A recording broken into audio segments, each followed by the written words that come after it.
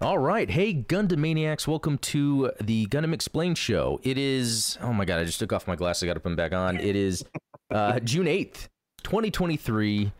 I'm Adam Blue, captain of this white base class Pegasus or Pegasus class white base, depending on your background, but I guess it doesn't matter. But joining me, one of the top tier crew members, or my number one, Steven. Engage. Yeah, nice. Nah, how you doing, buddy? This is fun. I'm glad that we're. I love that you open with the date every time because I'm like, this is like proof of life.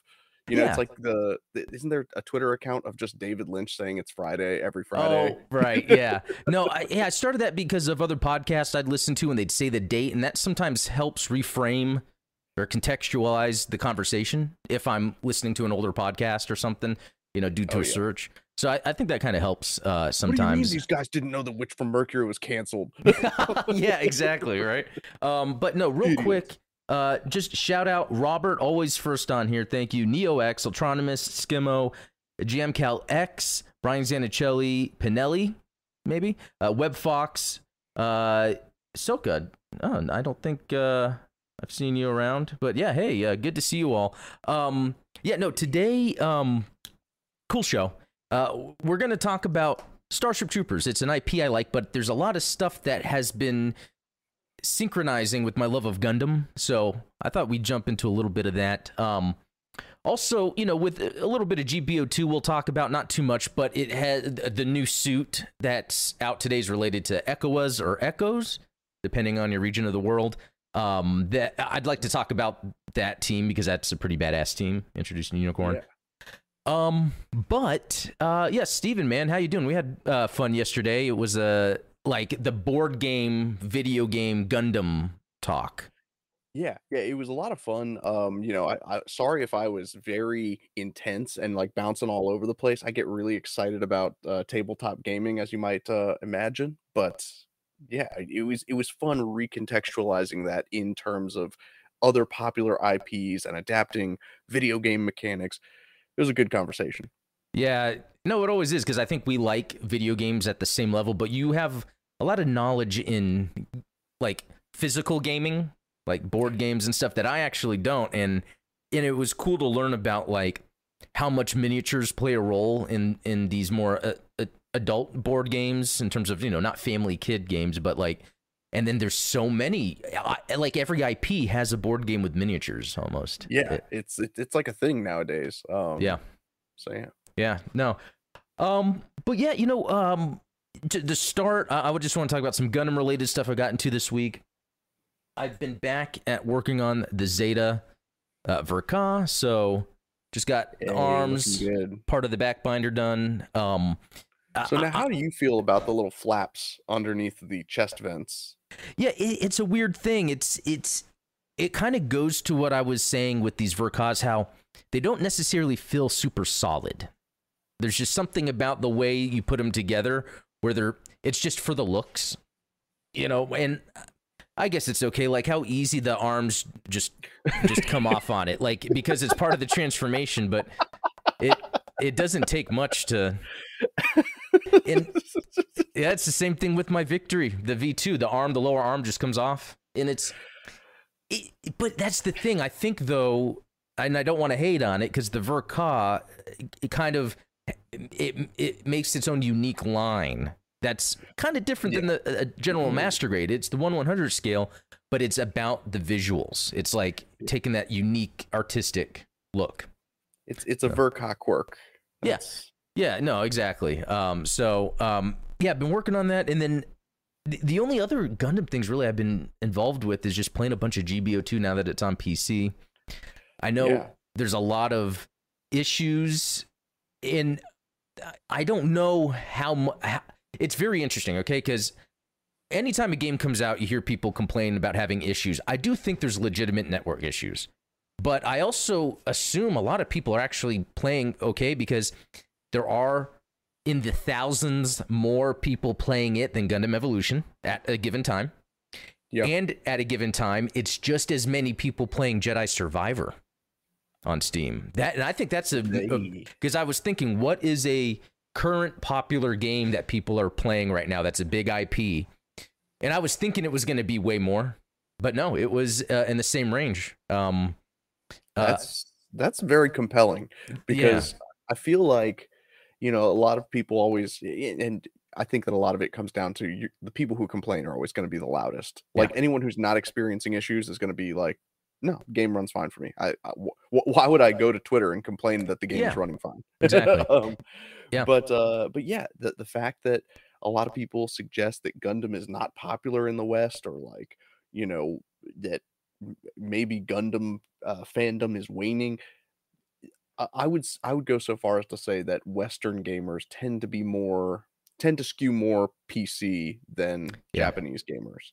I think that if you were to like get a country by country demographic breakdown of the people playing GBO2, you're going to see a lot more of them in Europe and the United States than. I think so. No, I think that's true. And the other thing that's interesting too is how, like, despite these issues, there are still people, enjoying it. And some of the issues seem like they're network related, but some, and I've helped a couple people in the Discord server, had to do with graphic settings, where I don't know if it's the game or just their PC in general, but it defaults to integrated graphics if they have that. And so whenever you go to load the match, it's too much on the PC. And so I sent over a screenshot to some of the contacts I have at Bandai saying, hey, here's what I've come across 3 times of the integrated graphics issue. And so it could be a bunch of different things. And the other thing too is, what's interesting about GBO2 is it's a PS3 based engine, right? Yeah. That is now being ported to PC, and it's peer-to-peer networking instead of server based. There's actually a lot of things that could go wrong with that. A lot of variables that you really can't account for. And it's not even on the devs. Like you sometimes you spec for like the most average PC you can, because there's so much variance in PC builds themselves. That, like, you can't optimize for the best built PC, because the majority of the people playing are not going to be on the most optimized PC.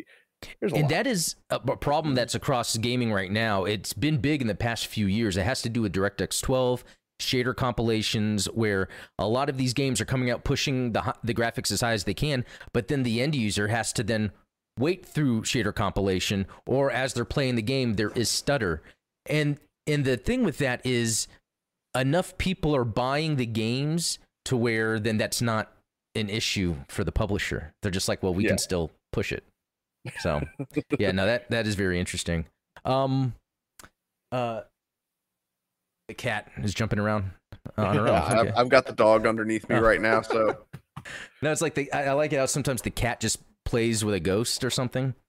It's just going wild. But anyway, no, and then and then luckily, because of awesome members in our server, I've been getting so much training.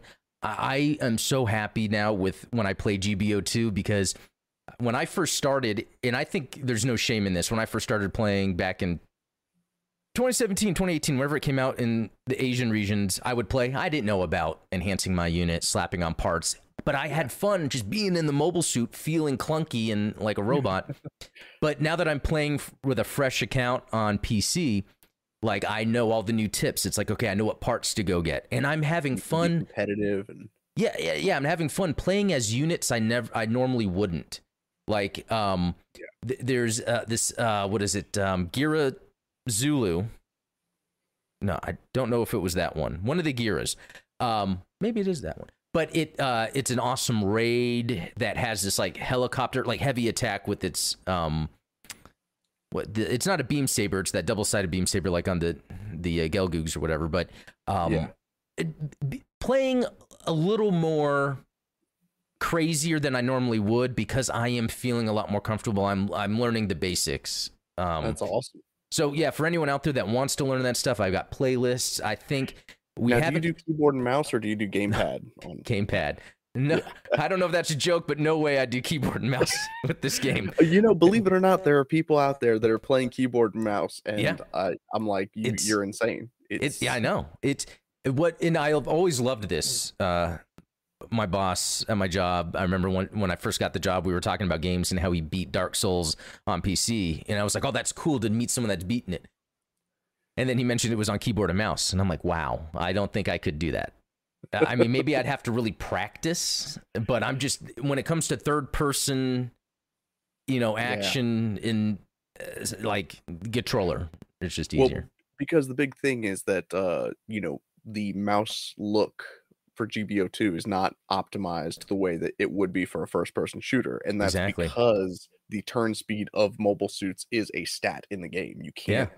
It's not one-to-one aiming. It's just how fast that. And what's cool that I've learned is there's parts I can slap on to make the turning speed faster.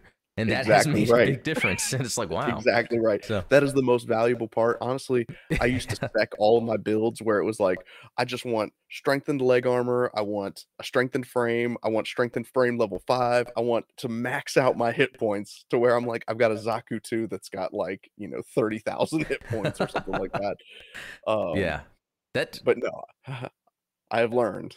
Yeah, no, it's great. And yeah, so really my week has just been spent when it comes to Gundam, that GBO2, and then kind of working on the Zeta. Usually it's when I'm in like a work meeting that I don't need to necessarily be super active, so I'll just kind of sit there and build on the side. It reminds me, I didn't think about this until later. I don't know if you've watched The Wire before. The show The Wire. There's that guy, and I forget his name, where he would sit there and build little furniture or something, crafts. The detective, and I thought that was just kind of a neat thing, because I think that's kind of a busy sort of thing to be doing. It's better than scrolling Reddit. Don't be doom scrolling. That's like one of my favorite things about like Law and Order is like there's that trope of the fact that every time they go to interview someone, they're at their job, and so it's like they're loading bags of flour onto stuff. And they're like, "No, right. I didn't see him over there. I haven't seen that guy since last week." It. Yeah, there's always someone loading a truck or taking something off of a truck, and then they stop and hang their arm on it, and they're like, "Yeah, I hadn't seen him in like 5 days." And that's funny. And that's cool because there's that show Evil. I think I've mentioned it to you. I don't know if I've mentioned it on the podcast, but I was watching an episode last night where one of the people that are considered evil, it's not black and white. Let me just say, like, it's not like it's very well done, but they have this office set up where they create articles and post things to get people to continue to doom scroll. And they even say it, make people doom scroll. We want doom scrolling. That's like, it's considered evil. And I like how they're using that in the show that way. Cause speaking of that, it's like, I talked about on here that I would go visit Reddit, and like, if you're on Reddit, it's just, you got to be careful. But I actually the other day uninstalled Reddit from my phone. Cause I was just like, you know what? There's enough of this stuff I see. I waste my time with seeing people be mean is what it is. And I feel like I have to be like, don't be mean. But no, I was like, I'm going to install it. I'm not even going to. Yeah. I mean, there are enough bad takes out there. You can't respond to every single one of them. So I know. So what's funny is I then got on YouTube, I was, what do you call it? When they suggest a video about like someone reading 100 books in a year. And I'm like, wow, I haven't even done a book in a lifetime. No, not really. But I was watching the video, and she was talking about how part of it was anytime she thought she wanted to scroll on her phone, she would just start reading a book, like keep a book somewhere around. And I even thought about that for when I'm going to the bathroom. I want to stop bringing my phone, and I want to, because that can trigger something. I could be scrolling because I'm bored and be like, oh, look at this. And then I change the rest of my day. That's part of the reason that I've started bringing Gunpla to the toilet with me, so that I'm not on my phone while I'm pooping. There you go. There you go. You get real-time weathering. Okay, that might be gross, but no. That's cool. No, like you said, if you're struggling to get through your Gunpla backlog, maybe instead of picking up your phone, pick up a kit. That's a good idea, because it's really your mind is just trying to find something to do. But yeah, no, let's move on, because the other thing that I've been doing, because really I've just been playing GBO2 and building the Zeta, is because of that Starship Troopers game that came out on PC. It's in early access. It's exactly what I would want out of a Starship Troopers game. It got me back into that series because I've loved it. I saw the first movie in the theater where my friend's parents dropped us off, and then I think we couldn't buy the ticket, so we had to call them to come back and buy the ticket because it was rated R. But it was still like watching that movie, it was like it changed. That's around the time like Army of Darkness, a few years later, Starship Troopers, and then Blade. That's when I was like, man, movies are awesome. I want to get into that. Peak cinema. Yeah, and so I watched Starship Troopers, and I was showing my son, but I skipped through some things that are probably questionable. But we see enough of Dizzy. Yeah, no, right. But it's just awesome, like to see how cool like he thought it was, where you have all these troops fighting these swarms, But also, it's like I did at the time, I didn't get the subtext or what it was trying to. So I wasn't really talking about that stuff. But then I decided, you know what? I'm gonna watch the third movie again, because I remember watching it once and not liking it. But I know for sure the second movie was not good. Like that one I won't watch again. But what's sad about it is it was directed by the visual effects director, Phil Tippett. So it was more like they needed a director. They didn't know what to do, so they just asked him to direct it. So the special effects on the second one are great, but nothing else. And I mean, anyway, the third movie is way better than I thought it was, even though I can still see its flaws. I think I'm better nowadays at like seeing through flaws to see intent. And there's a movie I think you've mentioned before that somehow you still enjoy, despite the fact that other people maybe have sour opinions about it. I think it's a G-Savior. No, that's a good example, man. Which again ties into Starship Troopers, since they reuse those props. Exactly. And not only that, but Starship Troopers 3 is directed by a Japanese director who directed I think it's called Full Metal Panic Maddox or whatever from the 80s. It's that same director. And so I thought, wow, that's interesting, because then he went on to direct the two other sequels that were CGI. It's like Starship Troopers Invasion and then Starship Troopers something of Mars. I forget. And those didn't have anything to do with Roughnecks, the CGI series. Right? Yeah, that was something separate, which is another cool thing that I'm going to revisit. I back when that came out, I remember telling my mom to wake me up. Like, even though it came on before school, I asked her to wake me up even earlier because they had it on like super early. I don't remember any of it. I remember being half asleep, like trying to like watch it and like bowl of cereal. Yeah, exactly. And I need to revisit that. But so Starship Troopers 3 is really good, actually, even though I think what it does that a lot of low budget movies do is it has this middle section where characters are just talking for like an hour because they can't afford, right. But it does the propaganda ads throughout, which is cool. It has the mech, the Marauder, which didn't look too great, but I like the idea, the concept. You can appreciate that, an attempt was made. Yeah, exactly. That's exactly how I felt. And it has Casper Van Dien. It's always cool when there's the legacy connection there, because he even does the voice of Johnny Rico for the newest CGI movie. Traitor of Mars is what it's called. Yeah. So what was interesting was I was like, okay, I'm going to go back and watch that Starship Troopers anime from the 80s, and it's on YouTube for free. And it has, I think it's about 6 episodes, maybe more. I've gone through the first 4, and it's produced by Bandai. It does seem like a lower quality anime in general, but like it's more based on the book, which is really cool, because they talk about like the training, like they go through. It's very similar to what I remember in the book. They have the power armor, which that's not full on mechs, but it's close enough. Sweet, yeah. Reminds me of what is it? Was it Exosuits? Exo Squad. Exo Squad. Yeah. Oh, God, I love those toys. I know. I still have one of mine. It's the bad guy, the purple Phaeton. Oh, yeah. I think. Yeah.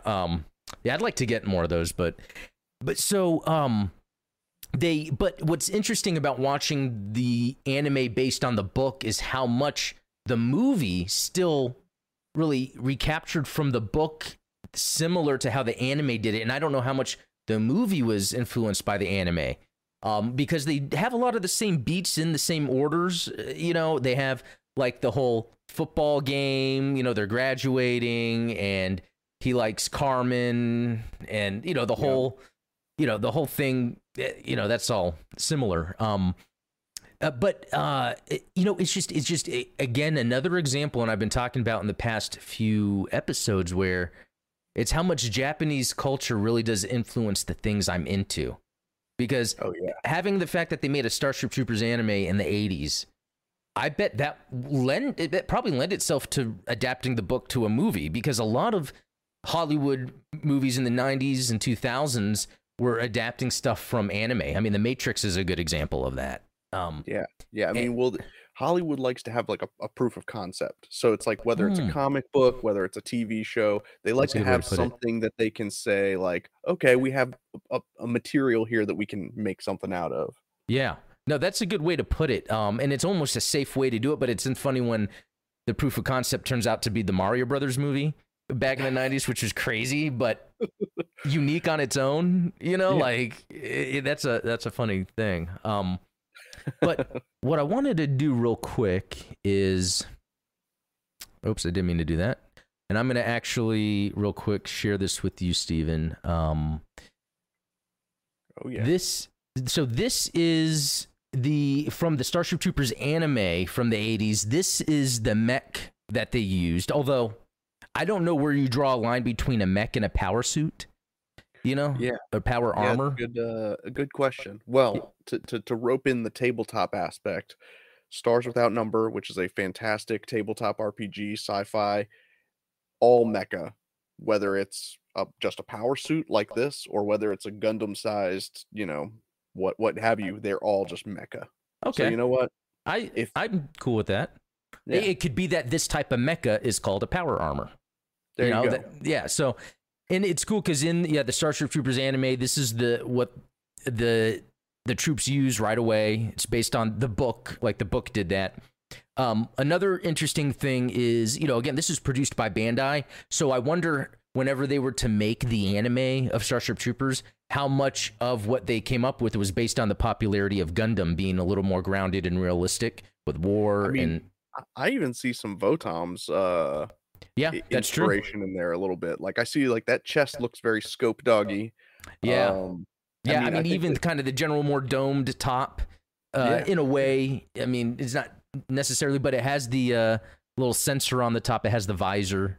It has the vents. It reminds me a lot of like, you know, we love how Star Wars, basically everything Star Wars was like kit bashed, you know? They just took like model kits and glued them together in interesting ways to create the ships. And well, good that you brought that up, because the other thing that I got was this book on Amazon, Mad Dreams and Monsters. So Phil Tippett, the guy who did the Starship Troopers stuff, he also did the AT-ATs. Well, he did the Cantina Aliens, but he also did the AT-ATs and Empire Strikes Back. He did Jurassic Park. He did Blade 2. That's a hell of a resume. So it's funny because I think yesterday we were talking about, I think you and I were talking about, like in Blade 2, they had to pull back Guillermo del Toro from making it where the vampires opened their heads and another one came out. I wonder if it was the special effects guy, Phil Tippett, saying, no, that's too much. Let's just make their jaws open and latch on. But this book is heavy. It's 500 pages. It even has a arachnid on the cover. And it's a serious tome. It has so much, like movies that he even worked on that were then like canceled, but it shows all the stuff he came up with. In what was really cool about when they were talking about Starship Troopers was how they would have 4 people, and just 4 people only, that would review. They would, anytime there was they would show the flood of arachnids, they'd have 4 people have their own section, and they would watch it until there was an inconsistency or something wrong. They would tweak it and then watch it again every day until it all looked perfect. And that's why it looked so good. It was that attention to detail and the time to make it right.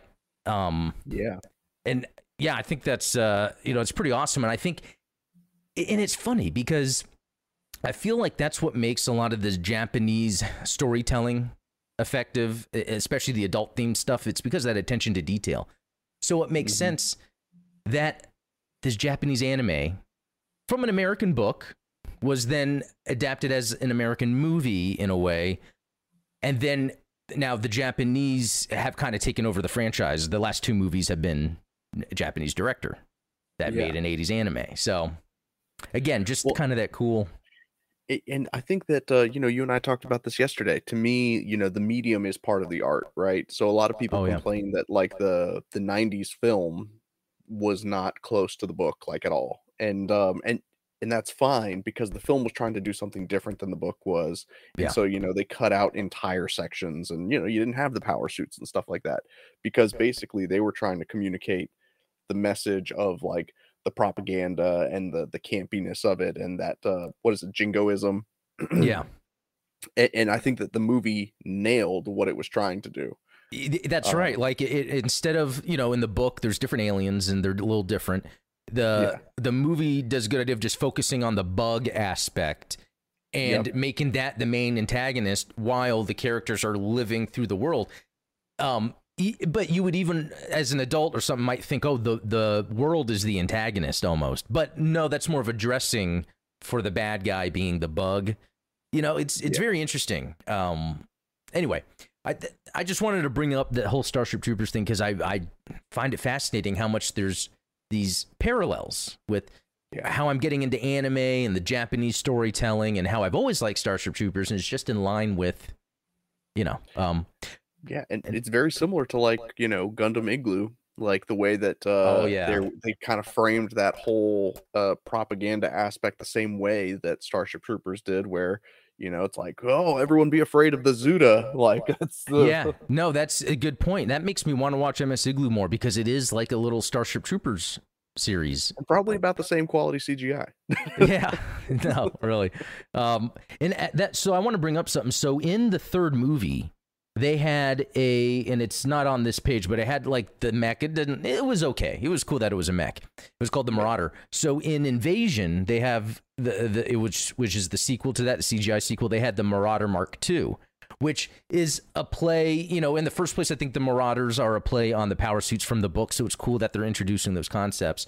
But I love how the Marauder Mark II, plus I like the Mark II and Gundam. I know that's kind of a general term, but if you guys ever have a chance to watch Starship Troopers Invasion, I think you would love it. Johnny Rico gets his Marauder Mark II.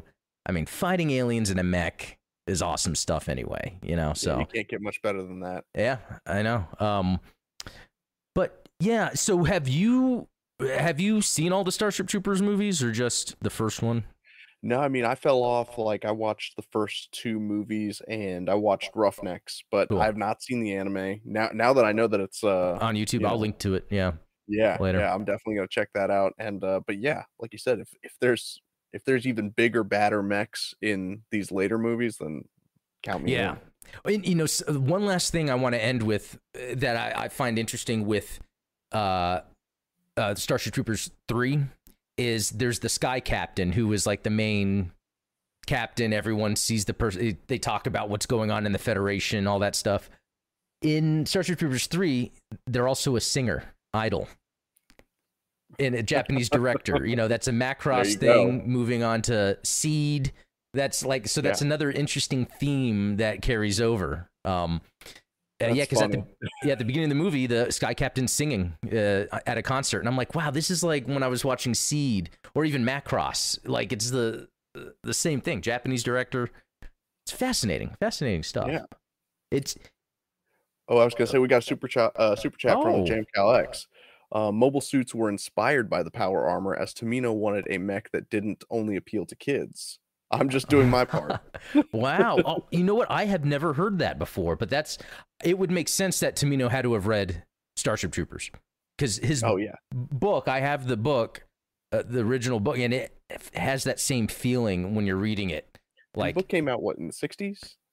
The Starship Troopers 59. Yeah. 59, yeah. Which is crazy to think.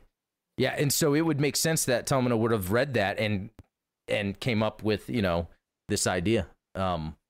Yeah, I think that's cool. Thanks, Jam X for that super chat. I appreciate that, and that's a really good point. I'm glad you brought that up. Yeah. Moving on. The next thing I wanted to talk about real quick was in GBO2, we got another Jagan, but the ECOAS or Echoes. I know in Unicorn in the dub they say ECOAS, but I have been corrected multiple occasions that it's Echoes. Really? I don't know. That's news to me. I've not heard that pronunciation, but this is what's cool about this suit. It's specifically Conroy Hogginson's. Yes, everybody loves the Conroy variant. But that's really cool that and they've done this with Vincent Gleisner and what's his name, Schneid. Doug Schneid. Doug Schneid, exactly. I like that in GBO2 they call out those specific like ace suits. So yeah, it's cool that just another cool suit in GBO2 if you want, and I like how they always add neat, interesting things. To me, it seems like this is like, and I could be wrong, I was waiting for Talos to correct me, it's like the Federation version of the Gira Zulu, which was a raid unit that had this beam gun that could stagger enemies easily, and this one has the same. Yeah, but the first mobile suit that carries a handgun, which is like pretty cool. Is it the first mobile suit that carries a handgun? I'm pretty sure. I mean, well, unless you count the beam spray gun, but yeah, like no, the Conroy Jagan, I can't think of like the one that's yeah. And I think later on they just added like in Code Fairy it was the Battle Alliance. They add that new GM Gathroad, I think, that has handguns. Unless I'm thinking of the one from Code Fairy. But yeah, is that really? Yeah, I can't really think of any other handguns. Typically have like rifles or something like a larger. Yeah, that's a good point. And then I like the idea then, it would be like RoboCop, how these mobile suits could have their like thigh open and then they can take out a handgun. Exactly, or like Pat Labor. Oh yeah, that's right. I started that and haven't finished it. Yeah, that's a good one. I need to finish that. Yeah, so ECOAS, I like, it's like Navy SEALs because it's like Earth colony asteroid. I love that idea. And I also like how they're like special forces, but they're like good guy special forces within the Federation. Because in Unicorn, there was where the Federation was kind of bad, or an aspect of it had influence, but they were like, they kind of knew what was best. Because normally, in some fiction, there's the special forces that are doing what they're told to do, and so they're like a formidable bad guy. But that makes these guys really cool, especially the Yakuza Mackle character, like how he would talk with Benager and all that. He comes off as he would be like this mean bad guy, but he's like really a cool badass. He's got like a code of honor and like that's a good way to put it. Integrity. That's something that you come across, I think, occasionally in all Gundam series. I touched on it during one of the dissecting Gundams. It's like a character like Emma, like Dagaza reminds me of a character like Emma, where it's like even if they're on a side that's not acting in the best interest of everyone, that individual person has integrity. That individual person has a code of ethics that they abide by. Yeah, that's very cool. Yeah, Emma is a good like example to really explain any character that's like that, because she literally changed sides to where it effectively, and I don't remember the details, but could have harmed what family she had on Earth. Because they could easily hold her family hostage like they did with Camille's parents. Exactly. And same thing with like Bright. Bright's another good example of that. Oh, yeah, that's right. That's what I love. I love Bright's sort of arc in Gundam, because at first he was like always being the typical captain, to his subordinates. But then over time, by the time you get to Benager, you see him having like a talk with him, and he like recognized, since Judo. I think Judo was the first time that he was like, "Oh, I get what you are. I get, what you're doing." Like he can see had, that. At that point he had a family. He had Hathaway and he had Min. So it was like, he knew, I think, better how to be that father figure to the pilots that were in these Gundams, as opposed to like with Amuro and Camille. He was like, yeah, you know what? That's a very good point. I think I've thought of, but never deeply considered when he had his relationship with Judo and with Benager, is Like that point he is a family man. And sometimes depending on where he's going, he's keeping his family in mind, like if he can see them or not or whatever. And that will make that Hathaway sequel interesting. Yeah, absolutely. Yeah. So okay, so with the ECOAS, yeah, and it even says they were first seen in 94. So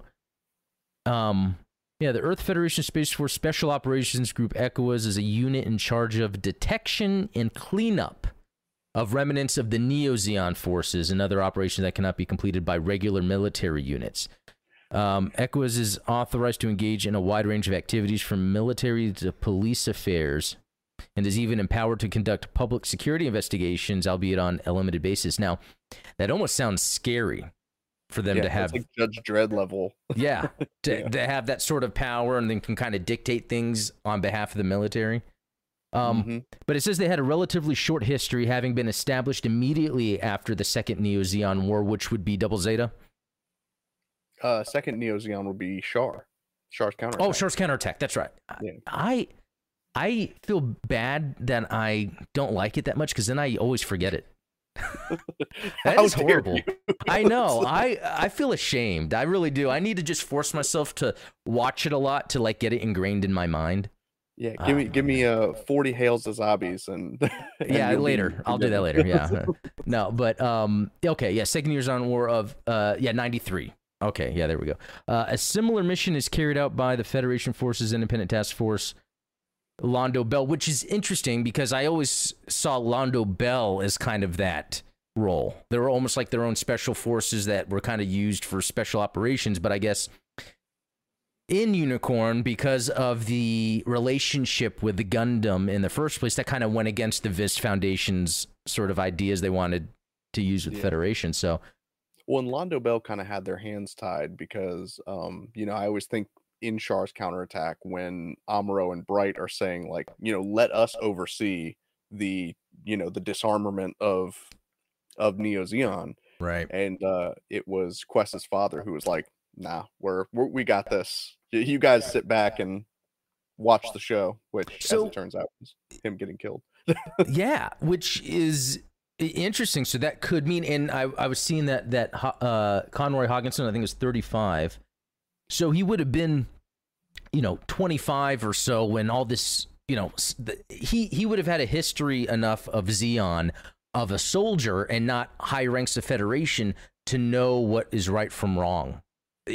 So I can understand the ECOAS team then being where they have this kind of power, but not using it for bad, and they're actually using it for good because they've kind of witnessed as soldiers. They're kind of like the good guy Titans. Yeah, it's like this is what the Titans should have been. Yeah, but no, that's good. I like that. Okay, so yeah, I wanted to look at some of the.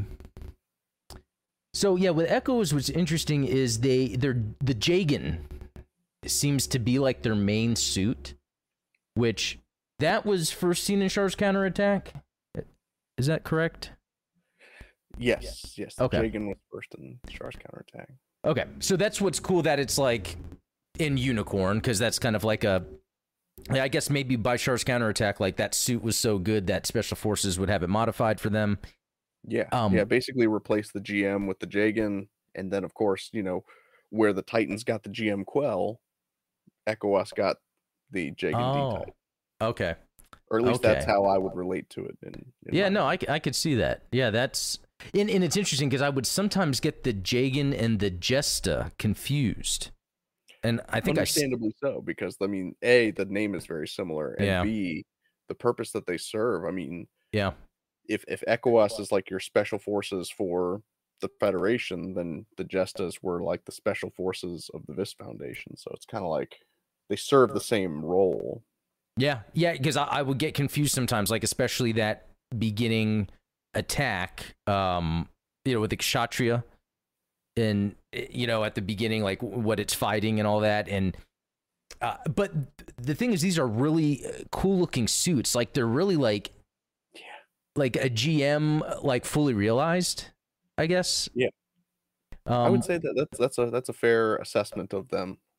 Yeah, and then there's the D50C Lotto, which is really cool because not only is this like a transformable tank mech, but this was also the one that was done by SNRI before they made the F90 and F91. Which explains why it's so small. Yeah, that's right. They knew that technology early on. Yeah.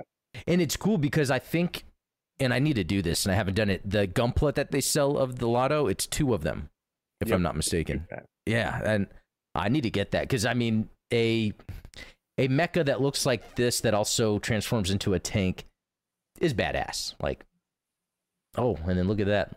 Long front cannon. Yeah, that.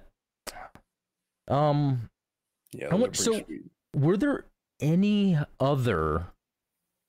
I'm trying to see, were there any other mobile suits the ECOAS used other than the... we got to see them that much. What's that? Because, I mean, I don't think we got to see them enough for them to have more than just the... Yeah, it's true. Vegans and the Lotto. Lottos. Yeah. Because, like you said, they were disbanded before Narrative, right? Or... Are they still around? Yeah. No, that's a good question. Let's see. First seen in 94. Doesn't say when they're last seen, but, you know, it's Subdivision Manhunters. So, yeah, and that's in Hathaway. And that Manhunter Jagan is really sweet. Okay, so this is connecting a lot of dots that I didn't realize, because because that Manhunter Jagan is more of a police force. And they even, and we were told about the ECOAS, you know, be also policing. So that has kind of helped connect more of the, that lore of ECOAS. So Char's Rebellion, Manhunters were first seen apprehending Quest Pariah and her friends in India. So, okay. And that actually looks like the ECOAS uniforms, the soldiers' uniforms. Very cool. Did not even make that connection. Then we see them during the Laplace incident in Unicorn. And then the Mafti uprising. So, you know what? It's interesting, though, because as much as we see them as good guys, did maybe the tables turn, or maybe there was a larger presence in the Federation that maybe guided them to kind of do this, oppressive... isn't it where it was like space noids that were on Earth that they were oppressing?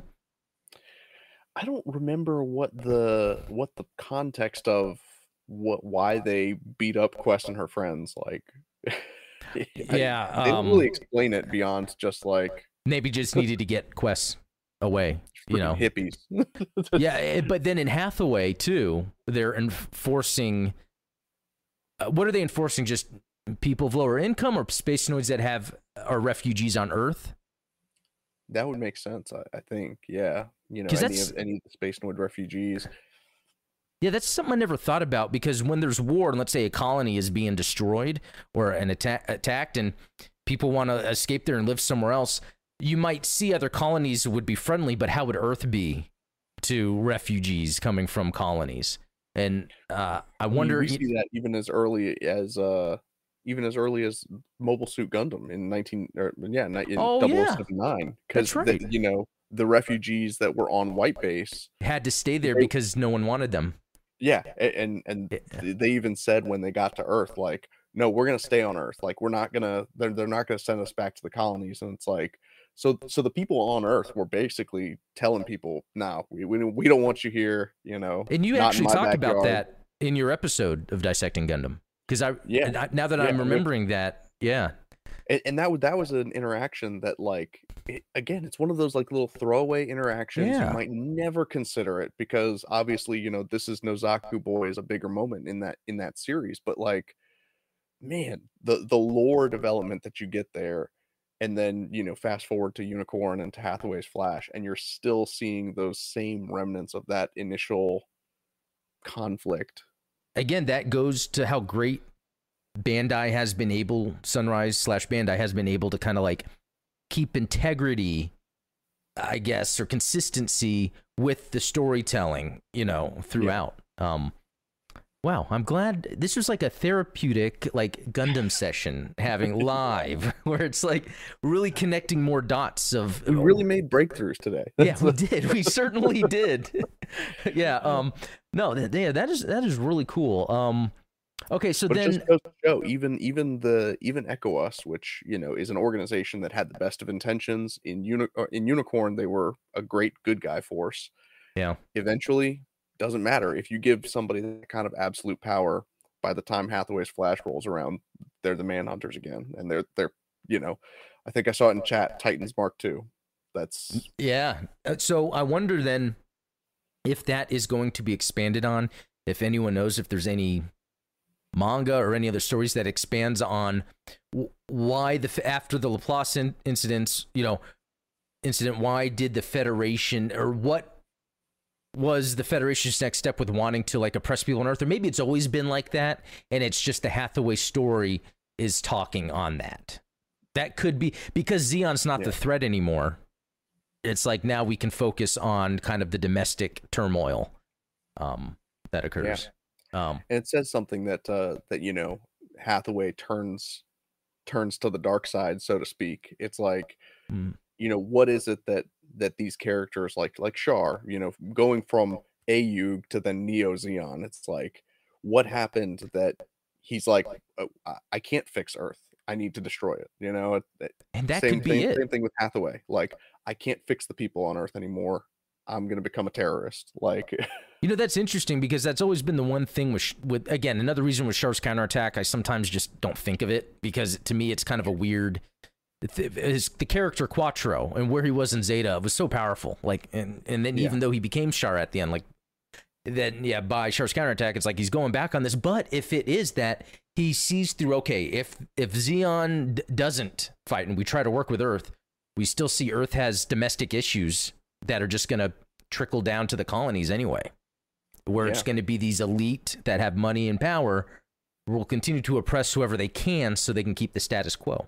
And maybe Char realized that by Char's counterattack, and that's why he's like, yeah, let's drop some more stuff on Earth. Yeah. Very cool. So FCPO, so a criminal police organization. So this is the one that, it's okay for people who illegally stay on Earth. So that's interesting. So it is like refugees or people trying to escape. Yeah, I guess there's not much the Earth information. Federation version of ICE. Yeah, that's right. So very, very interesting that they did that, and I'm curious how much more they're going to dive into that story because it did seem like this first Hathaway movie the story was more about Hathaway dealing with his past relationships and it affecting. There was a little bit of the world building, like when he was in the cab, but it's not like that changed his mind necessarily. It made him think about it, but in the end, he still wanted to go through with his plan. So I wonder and I've heard that the sequels are going to be different than the novel. So I wonder for the next movie, if they might open it up more to the world, like the plot of the world instead of Hathaway and Andalusia. Yeah, because the first episode really is a reintroduction to Hathaway as a character because outside of Char's counterattack, we don't get to see a lot of him, so we don't really understand who he is, and so like you said, while it's sort of him unpacking and dealing with some of his past traumas and his issues, it's really us getting to know those issues because we never saw them. You're right. That is a good way to put it because it's almost kind of saying the same thing again in a way, but it's reintroduction that helps kind of back his motivations. So then that makes me wonder when it comes to GBO2, like I wonder if we're going to get those Hathaway era suits. We're getting stuff from Narrative. I mean, okay, I'm just going to throw this out there. Okay. Manhunter Jagan, yes, where you can have two players. One player is manning the turret inside of the Manhunter. That is a good idea, actually. Like it could be something where if two teammates are battling and one has that Manhunter, they can get out. Like if their suit's going to blow up and get into that gun turret, and that would be pretty neat. Like oh man, I've got 15 seconds to deploy. because my mobile suit is destroyed. I'm just going to deploy as a pilot and hop in the Manhunter and Yeah, no, like, that's a good idea. You know, and that would be a good suit because I like the idea that they can make it where it would just be a ground suit. It obviously wouldn't be space. I mean, it could, but it'd probably be more a ground suit. But also, it could be that its skill is when you press the skill button that it has this guy auto firing from the crotch, you know, and then and the idea that it could be blown up, so then you lose that, but you still have your I hope Bandai's listening. If not, I'll email them. yeah, that is a sweet idea. Yeah, but yeah, if GBO2 also got like the Penelope and the Gasai Gundam, obviously it would be, you know, would that be 800 cost? Yeah, would those be the first 800s? Because yeah, and just massive. But I wonder if, because the Unicorn has the NTD system that still makes it more powerful than the Penelope. And the Penelope, I mean, I was about to say it would only be space, but they do fight in the atmosphere and it does land. But it's not like it did land battles, you know. Yeah, I mean, it would be kind of game breaking because it's like you think about, you know, mobile suits like the Goof flight type that, you know, that's a raid that can hover for short periods of time. But the Penelope and the Kasai, those with their Minovsky flight systems can just fly. Yeah. So yeah, it would be neat if we start getting those suits that, and I think this is the same with F91 and Victory, where those suits are ones that are atmospheric. They can just be in the atmosphere and fight, which is cool. You know, yeah, that might be its own thing. But anyway, enough game talking. We have so many game ideas. We could be our own game studio and just make a bunch of game money. We got to do it sometime. We will. Yeah, eventually. we really should. It's happening. Yeah, it's happening. It is.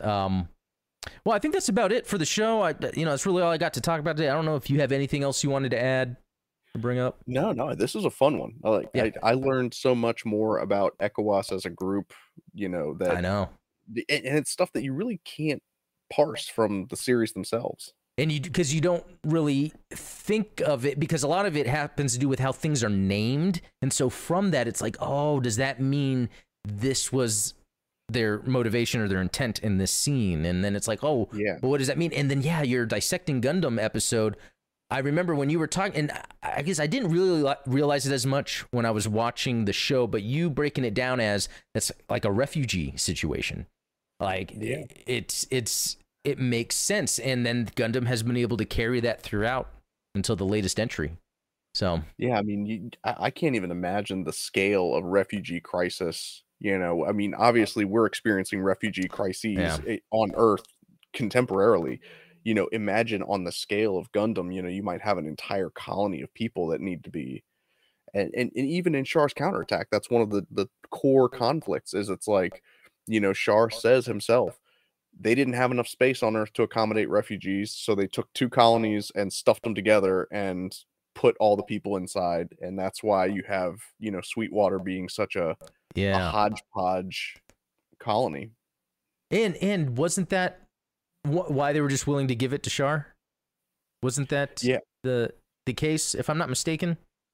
It was, I mean, it was kind of a pit, and he mentions how like it's two different types of colony. So they have like the closed type colony and the open type.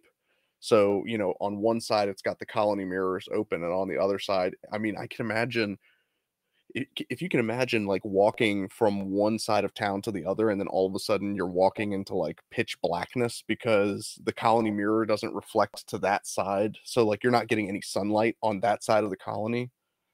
Well, yeah, let me ask you, what is the difference between an open and closed other than they're physically open and closed? Is it where the day-night cycles, one is just based on the rotation because of the mirrors, the other one's just maybe artificial?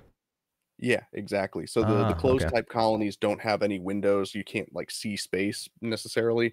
They, you know, use artificial light to kind of simulate a day and night cycle. But the open type colonies use those giant mirrors that are fanned out and draw sunlight in and reflect it into the windows of the colony.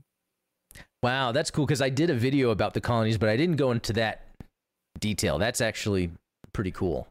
It's a pretty cool, and It's one of those things where, like, Tomino gets so much credit for Gundam. I like to shout out some of the other men that that helped to write and develop some of the Oh stuff yeah, for Gundam. It's like, I mean, even the idea of Minovsky particles, yeah, that wasn't something that Tomino came up with. That was the script writer, like, yeah. Trying to explain away some of the way the things would work, and I love that. Yeah, I love Yeah. getting into the weeds of how is this possible? How can this be possible? And how do we make it realistic? Yeah, that's Yeah.